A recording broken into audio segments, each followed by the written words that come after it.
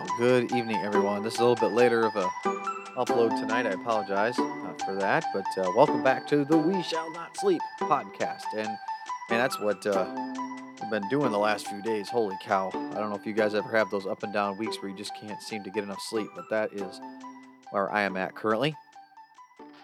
A lot of stuff going on. Holy cow! Just so much going on in life at the moment, and we are just taking advantage of being able to just sit down and relax and being able to um, truly look over things and uh, assess some things. So anyway, that all that stuff out of the way. It's just you go through those ebbs and flows in life, those different seasons of you got things coming at you left and right, and that's kind of where we're at the moment. But anyway. Wherever you are listening to this tonight or tomorrow morning or whatever, I hope you are doing well. I hope that you're able to experience some good night's rest and sleep. It was actually something in my family. I'd always ask my parents the next morning, "Hey, how'd you sleep?" Because it's an important thing. It might seem kind of weird, but you ask people, and you get to new places. It's like, "Hey, did you sleep okay?" Because it's nice. It's a privilege to be able to get a good night's rest and be completely satisfied and everything. So, in any case, I am very grateful that have an amazing place and shelter. And there's just some small things that when you go to a new place and you sleep for the first time and it's not really good, you just miss your own bed if you have a privilege of having one. So that's kind of where I'm thinking about. Right after this, I'll be getting to bed. But before then, I just want to speak about something. We've had a rather influential person, not necessarily directly to me, who certainly influenced me, but I'm not immediate family, so I don't want to step in and just claim something that certainly isn't true. But that person recently passed away, and the legacy, and that's why this is the title of this podcast. I want to speak about legacy for a moment.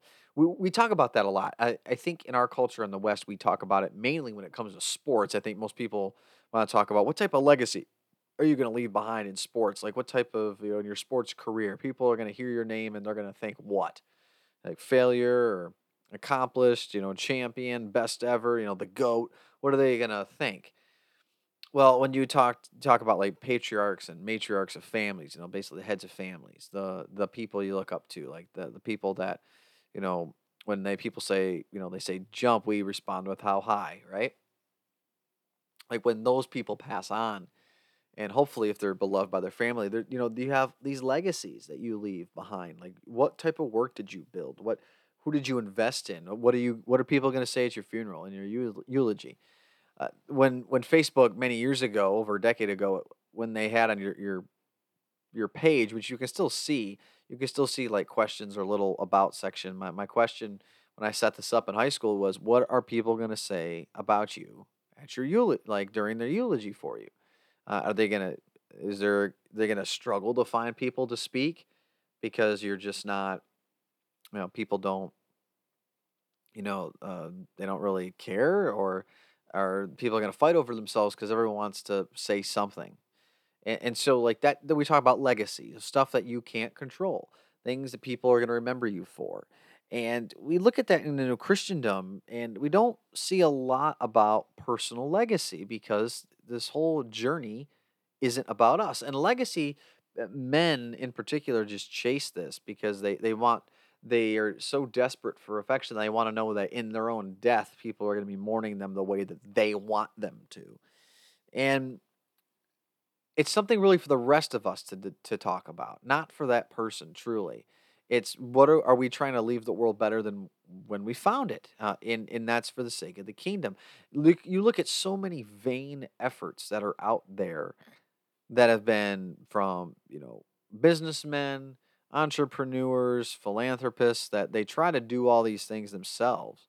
They fight against God's will. They fight against so many things, but yet when it comes down to it, it's all in vain. They're remembered for their money, but then their money is spent, and then we don't forget that person. It's or we do forget that person. We look at what Proverbs, or it was Ecclesiastes, uh, the where it talks about this idea that the no one remembers, like this poor man, this poor wise man saves this entire city, But because he was poor, no one remembers it. And so all these people in their own folly, they forget these things. So you can be used as an instrument for God's purpose and God's will, but then be forgotten by the people of the world relatively quickly. And that's what's like if you're trying to chase legacy, trying to look for people's approval, you'll just be forgotten about. Because along the way, there'll be people who don't share your values and they'll just try to make you history and erased from history in some cases, some extreme examples. But if you're investing in kingdom work, God will make sure that his legacy is preserved. And if you were the body and vessel in which that came through, then some people very well might remember you because they're remembering you for a different purpose that wasn't yourself. It was for the purpose of God. Look at the legacy of the individuals that we uplift in Scripture. Now, we have the bad examples, right? Now, people remember them for negative reasons. I'm not talking about infamy, I'm talking about positive legacy for the sake of the kingdom of God. You look at all the patriarchs that, you look at Moses, for example. You can look at Noah and what his faithfulness. You can get David, Jacob. How about King Solomon? Look at the prophets. Look at the countless women. Ruth, Deborah, Naomi. These words, Esther, these names that we remember throughout the ages. And you look at the ministry, both Marys, the disciples, Paul, Jesus, legacy, because not glorifying themselves, they have something else, something bigger. And so when we talk about this, when I talk about this person who is now passed, they left a legacy behind of someone who loved the Lord. Now, again, I'm not immediate family, but my life has been affected, and just for the sake of privacy, I'm not going to discuss all the details.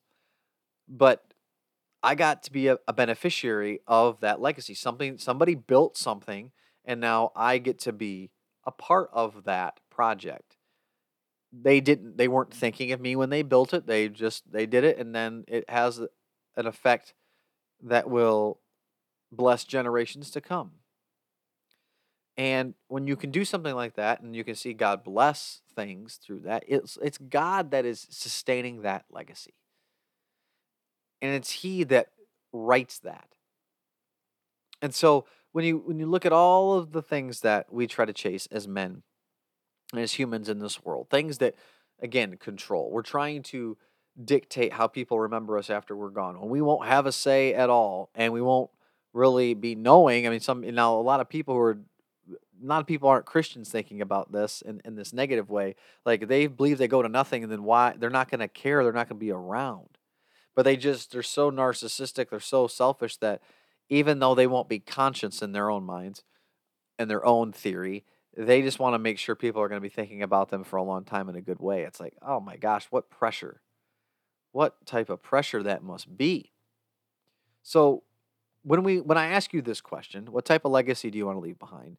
I'm truly asking that in the most real sense, not because I want you to be thinking about yourself. I want you to be thinking about, are people gonna just say, yeah, you, but you didn't do anything for the kingdom? And I'm not saying that you have to be a kingdom builder, like you have to go pave the streets with gold type of thing. God will use you however he needs you. And that's not going to be the same in every person's life. And where he's going to put you, you might not be celebrated the way that you think you should be. And that's where we get into a dangerous territory of potential, again, selfishness and entitlements that the Bible says we're not going to receive. In fact, we'll suffer, right? Not everyone equally, but it's what the world says that it chases, what it chases, its own glory, and what does the Bible have? And we will receive those things in heaven in the life that is to come. Like I know that. I have that faith. That's why I'm not concerned. I'm concerned with how I impact people around me, but I'm not concerned about what people are going to say about me. I can't control what other people are going to say or what they're going to remember. But if I'm focused on the kingdom, then ultimately I want my Heavenly Father to say, no, well done, my good and faithful servant. And if you're surrounding yourself with other Christians and family, they're going to recognize that kingdom work too. And they'll come to appreciate that. And maybe if you're so much in tune with God's will, maybe, just maybe, other people want to emulate your own behavior too. So these are just some thoughts tonight.